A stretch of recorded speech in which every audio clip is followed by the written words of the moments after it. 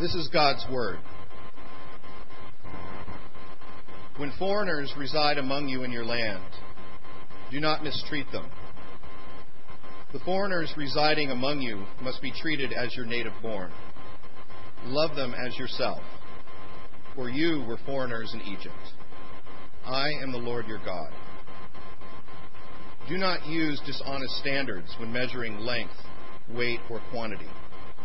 Use honest scales and honest weights, an honest ephah and an honest hin. I am the Lord your God who brought you out of Egypt. Keep all my decrees and all my laws and follow them. I am the Lord. The word of the Lord. Thanks be to God.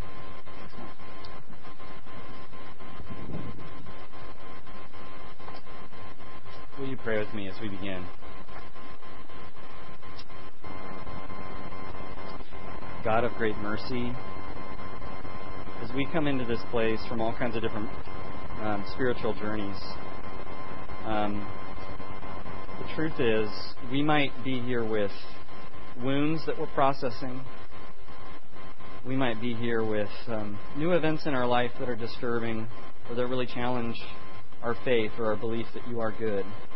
We might come with actually a very different experience. We might come with answered prayers and for the first time a sense that you can be so real in our journey. You met us in a low point where it was so dark. And then we see now that you were planning on bringing your light. And others of us, maybe we felt excited about you at one time and we wonder, was I fooling myself? Was I tricking myself? Was I just drumming up emotion for you? Because it's not like that anymore. We were giving you one last chance. And from all these different places, the truth is, as we sit here, there's a universal similarity that none of us wants the rest of us to know how big our mess is, the mess of our heart, the mess of our lives. We're more of a mess than we care to admit to anyone. And then we hear from your story over and over again, if we'll listen, we hear that you've met us in our mess, that you draw towards broken lives, and you bring your grace. Wonderful, joyful, undeserved, surprising love, grace, mercy that can hit us like a ton of bricks and set us on with a new kind of joy that we didn't know possible. Will you do that this morning through your word? Will you come to us and meet us in this place so that we walk away with a little bit more of that joy from wherever we find ourselves? In Christ's name we pray. Amen. Jen Lee is a creative storytelling person. I heard a story she was telling about how she grew up with two religions. She grew up with going to church, the religion of Jesus, and telling people to go to church.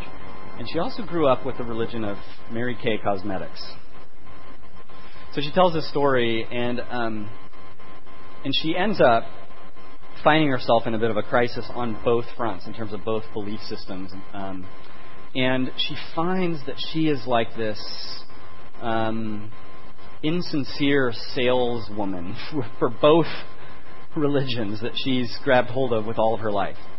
So she gets into these situations. She's describing how for Mary Kay Cosmetics they train you to, one of the ways to get new people is to walk around in a public place. So she'd find herself spending 3 hours in Target pushing a cart around looking for the next victim to happen to run into and begin to strike up a conversation that ends in, trying some Mary Kay Cosmetics samples.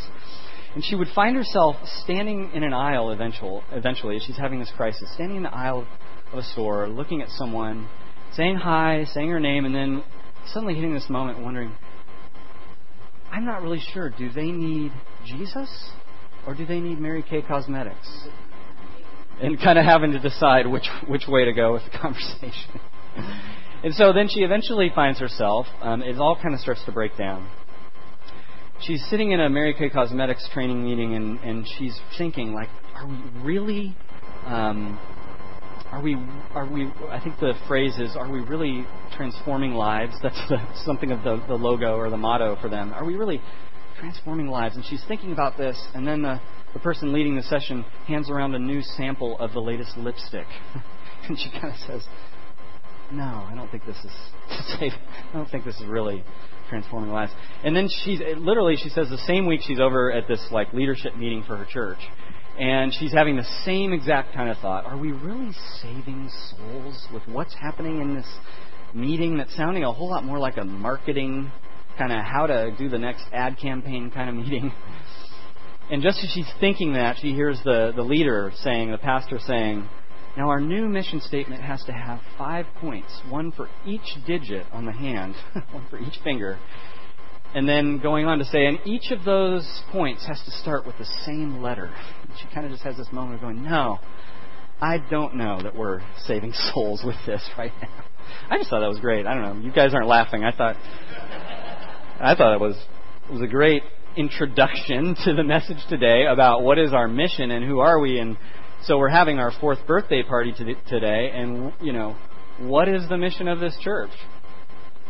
We do have a mission statement. It has 4 parts. They don't rhyme or have alliteration or have the same letter at the front. And so consequently for me up here, I've had to really kind of try to make sure I get them right and memorize them, because they're not necessarily going to just come right off. Inviting people, inviting new friends to encounter God. We'll talk about that next week. And then the following week, to connect with others. And then we'll close off the series on October 2 with serving. Serving the needs of the city. So that's our mission. And I think when we first got going, and you see some of the pictures in the photo album in the back, when we first got going, we had a sense, the few of us that were at some of those meetings, we had a sense that there had to be a community. If there was to be a church in this place, it had to have a real connection with the people who are spiritually open, but not currently sitting in church. Not the people who, they just, every bone in their body has them wanting to go to a church, but maybe just right now there's just some little barrier getting in the way, like better music, or live closer to where I live, or people more my age, or a really hip pastor with tattoos. I resisted the tattoos, by the way, to be a hip pastor, but I thought about it. So I'm human, okay? I thought about moved to Midtown, thought maybe I should get a tattoo to fit in, okay? But so the sense that that's not necessarily the person we were trying to reach. If we just did one little thing better, maybe you'll come to ours, or maybe you'll switch that other place you go every Sunday and come here. It was more like there's a whole lot of people we found who are willing to have these conversations about God, about faith, about spirituality, who have read a lot about all kinds of different religions and are seeking something. And are we gonna have a place that doesn't just throw about 10 things at them when they walk in the door, that have them just running for the hills? Is there a bit of a welcome and a hospitality to those kind of people? In a sense, it's like learning a language. Imagine that you're inviting a bunch of your friends over for a movie night, and you're going to show this foreign film, but you say, don't worry, it has subtitles. And everybody comes over, and then it, this gets real complicated. Maybe you can relate, but the wrong kind of language comes up for the subtitles. And, it's in French or whatever, and the movie's in Spanish, the subtitles in French, and, well, what you would do is you would hit the pause button, right, and, figure it out and restart it with the right language. And actually, that's a little bit like what happened at City Life Church, because we were having some of these meetings, and we kind of were looking at each other after a few months saying, I don't know if anybody will ever invite their friends to this. And we sort of hit the pause button, humbly, it wasn't easy, and said, maybe we need to start to figure this out. Maybe we need to start listening to people. Maybe we need to start, so we did all this other stuff. And eventually kind of restarted. And I'm a little bit comforted because there's been whole periods of the church. So if you say that's our little period of not being very inviting, I feel like we got better. I hope you think so too. I'm encouraged that there's whole periods of the church history, centuries, where the church totally lost its sense of welcome and hospitality and what it means to welcome the other. It started out pretty good in the first few centuries of the church. You'll notice in the worship guide there's a quote from Christine Pohl, who writes this fascinating book about making room, recovering hospitality as a Christian tradition. So she gets back to the early centuries, the patristic period, and she says, for Chrysostom, Lactantius, you know those guys, you talk about them every day. For Chrysostom and Lactantius and Jerome and other leaders of the ancient church, hospitality was a significant context for transcending status barriers and for working through issues of respect and recognition. The Christian hospitality was to be remedial, counteracting the social stratification of the larger society by providing a modest and equal welcome to everyone. High social status was not to be honored with special recognition by Christians. In fact, to entertain persons who had few needs was really not hospitality at all. So that's kind of, the amazing, full-orbed view of Christian welcome and how sort of the gospel, as we talk about it, how it can bring that about. But throughout history, it hasn't always happened. Like, there were just hundreds of years. She describes this. She says, in the late Middle Ages, among the great ecclesiastical and lay households, the priests and the people who went to church, hospitality was explicitly and intentionally connected to power, influence, and grand displays of wealth and status. And then she moves over into England. She says, in the early 15th century England, households of bishops as well as those of lay aristocrats were concerned with displays of power, often evidenced through the size and the magnificence of their entertainment. Such hospitality involved an elaborate deference to rank and power. Whole huge periods of the Christian church where kind of idea of welcoming, of thinking about, kind of making space for the other just got lost. And you kind of understand that because you can feel that urge to go inward and to be with sameness, and that actually ends up kind of dividing. And so I think that's the reason why, as you look at the Bible, you don't just see it like once or in one part of the Bible and not in the other. You see throughout Scripture, Old, New Testament, the prophets, Jesus, the epistles, you see it everywhere. The emphasis on this kind of welcome, this kind of breaking through the barrier, looking to the other, how important it is. Our text today, Leviticus 19, but you also have like Hebrews chapter 13, verse 2, saying to the early Christian church, do not forget to show hospitality to strangers. For by doing so, some people have shown hospitality to angels without knowing it. So you get the sense that it's possible to forget. It's possible to kind of lose track of this whole issue. Offer hospitality, says 1 Peter 4, verse 9. Offer hospitality to one another without grumbling. Even the idea of the sincerity of it and the reasons behind it. And if you look a little more closely at our text for today, Leviticus chapter 19, you see something very interesting about this passage. In fact, it introduces really, there's just 2 quick points to this message. Identify yourself with the other, point 1. And number 2, know the true welcomer. So let's look at how we learn from Scripture to identify yourself with the other and to know the true welcomer. In Leviticus 19, verse 33, it goes like this. When foreigners reside among you in your land, do not mistreat them. How do you treat them? A foreigner residing among you must be treated as your native born. Love them as yourself, for you were foreigners in Egypt. Identify yourself with the other. I had a great example of this week, where I was meeting with someone who's actually asking me about starting a church and how that goes and how to do it. And he was describing some of his own story, and he said he was working at a church where the welcome was so absent for his family. He has kids and a wife, and the welcome was just so not there that his kids were begging him. His children were begging him can we stop going to this church? And he works at this church.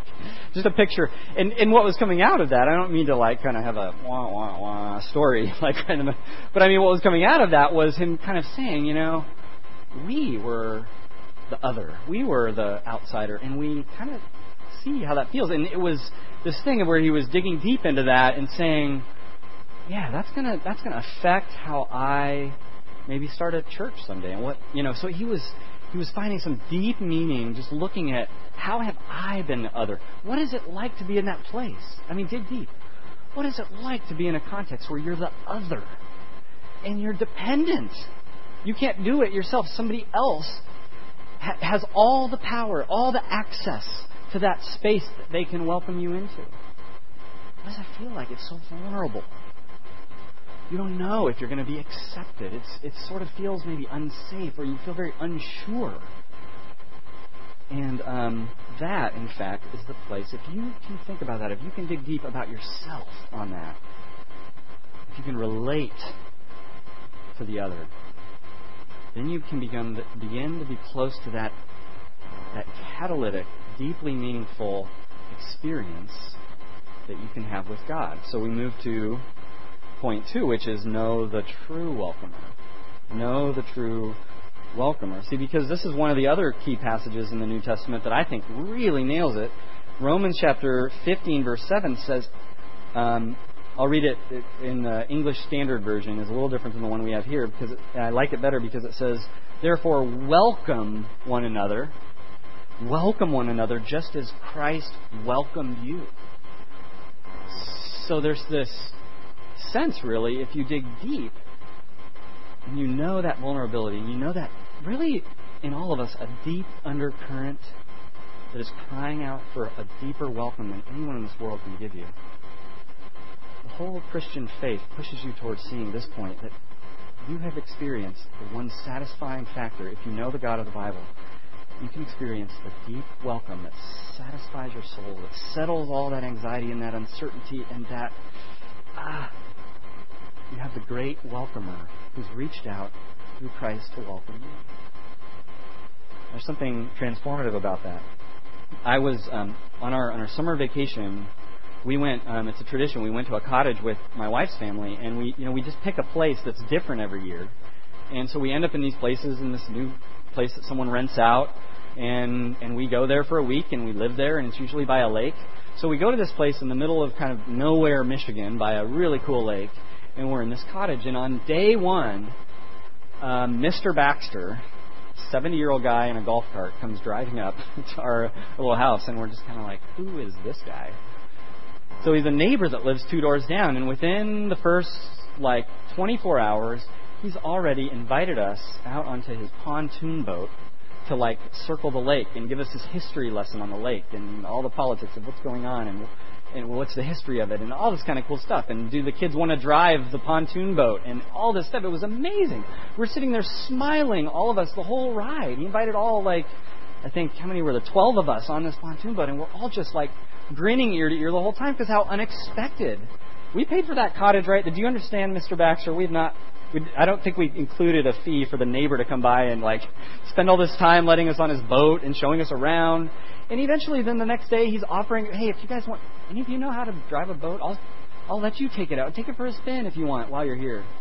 And then the next day he's drawing a map of how to get to such and such place that'd be really cool to go to. And here's where you stop if you want to get some really good fish. And here's another restaurant you should go to. Here's a good place for the kids. And he's just coming over. There's not a lot of anxiety behind it. It's like totally normal, matter of fact for him. Just stopping by to tell us something else cool that we could do or that we could borrow. And I was in vacation, reflective mode. What is life? What is the meaning of life? I finally have space to think about these kinds of things. Get away from the busyness. And I honestly started thinking, I want. Here's this retired 70-year-old guy. That's what I want to be. I was starting to, voice note to self, journal entry, 567, become like Mr. Baxter. I mean, it was like, yeah, I think that's the good life, right? Unexpected, giving, just kind of this laid back, I'm going to ride my boat, I'm going to do this, and seeing the joy and the surprise of that kind of just opening up. He had all these things and all this space and all this knowledge that he had full control over opening up to us. And he did, with what seemed like joy in his eyes to do so. Welcome one another then, as Christ has welcomed you. Eventually, what this drives you towards is Jesus, because if you look at Scripture and read some of these stories from almost 2,000 years ago, you see Jesus having this effect on people, the same effect, where he says, hey, come follow me, and they drop their stuff and just go. And it's like there was something else going on there. There was something Mr. Baxter-ish about what Jesus was doing when he met this Samaritan woman at the well, and she went and told the whole town about it. And when he called up to Zacchaeus in the tree, who was kind of maybe an intellectual seeker, looking, who is this Jesus guy? And Jesus did sort of reverse hospitality and invited himself over to his house and said, I'm coming to your house today, But it worked. I mean, Zacchaeus was like, come on over, and I'm going to start giving my money away instead of being a cheat, And it was just like, what happened? And you encounter, this is Jesus. This is a common experience when you come to Jesus, just open to saying, who is this guy? What was his point? And maybe you're saying right now, well, thanks, but that was 2,000 years ago, right? I can't climb a tree and see the guy today. But, the truth is, if you start to look at Jesus, you start to read these pages, that's what Christians have noticed all along, is that all of his life drove not just towards the one, here, see how many people I can have a welcoming experience with and then move on with my life. But then there was his death and his resurrection at the end. And the gospel stories drive to tell us that his whole life was leading towards these events, and they weren't just a one-on-one, I'm coming over to your house for dinner. They were like a cosmic statement to the world of God saying, okay, I see your deep undercurrent of your need for welcome, and my son is me coming to you, and the cross, the death on the cross, and the resurrection embody something that Jesus' whole life was driving towards, to make this gigantic point to us to say, you're now welcome. Everyone. So Christians believe this crazy thing, that you didn't have to be there 2,000 years ago. You can pray to God today. You can read about Jesus and look to God and say, help me understand who this Jesus is and how I'm supposed to meet you through Jesus somehow. And as you do that, in the midst of community usually, and there's all kinds of ways it happens, everybody's journey is different, but you can begin to experience the deep, settling welcome of God, the hospitality of your Maker who welcomes you back home. And so that's kind of what we're trying to reflect at City Life Church, believe it or not. If you get back to our story, this 4-year-old church, I like the definition that Christina Pohl has, because I think it encapsulates a little bit what we're trying to do. What is welcome? What is hospitality? Christine Pohl, again in this book, she says this: hospitality defined is basically offering someone a space into which they couldn't have access unless you invited them. That's really profound. And when you think about City Life Church, that goes for all kinds of things. And if you've experienced God in that way, it'll trickle out into all the others in your life. If you open your eyes, you'll see 20 examples this week of how someone could have either opened space for you or how you could have opened space for them. I mean, it's just amazing once you open your eyes. City Life Church, one of the ways we realize we need to do this is to open up space and give access to the unconvinced. Right? So this isn't just a gathering of the convinced, a gathering of the faithful where we just are kind of like belief reinforcement. It has a different vibe. If you've been around a while, you know it has a little different vibe. It has that sort of open door. It's not like this cadence of certitude so much as it is deep beliefs that all are invited to encounter, and you're able to see people who maybe stand up and tell stories of showcase a deep belief, but you can be in process with them. So that's City Life Church, and that's our welcome. And it's a place we hope that you feel like you can trust this context with your friends' journeys, with your journey. And but here's the thing: is that it's not. I don't take all this credit for it, because I think when we had our own ideas at the beginning, we had to reset anyway. It was God that kind of brought some of this into play. And the truth is, this is going to be really hard to believe, but God doesn't need City Life Church to have people encounter Him. Aren't you shocked? Just take a minute, take a deep breath. City Life Church is not required for God to be encountered by people in their lives. And yet I hope that, if there is a 20-year anniversary, that there will be story after story of people saying, City Life was a venue for me, that when I was in this particular kind of a place, and I sensed that God was knocking a little bit, and I didn't know the sound of his voice. I didn't know who he was. I didn't know if he was going to shake a stick at me or what. But I was in this kind of a place, and City Life Church made space for me to be in that place so that I could eventually meet God. That's my hope. Will you pray with me? God, will you meet us in our lives? And will you help us where we just cannot drum up enough energy to encounter you and to make ourselves close to you. So help us to see how close you have made yourself. Make City Life Church a hospitable place, but also help us experience your welcome, each and every one of us, in a way that we start to open up our lives to the other in every way we can. Help us with this, because we can't do it on our own. In Jesus' name we pray. Amen.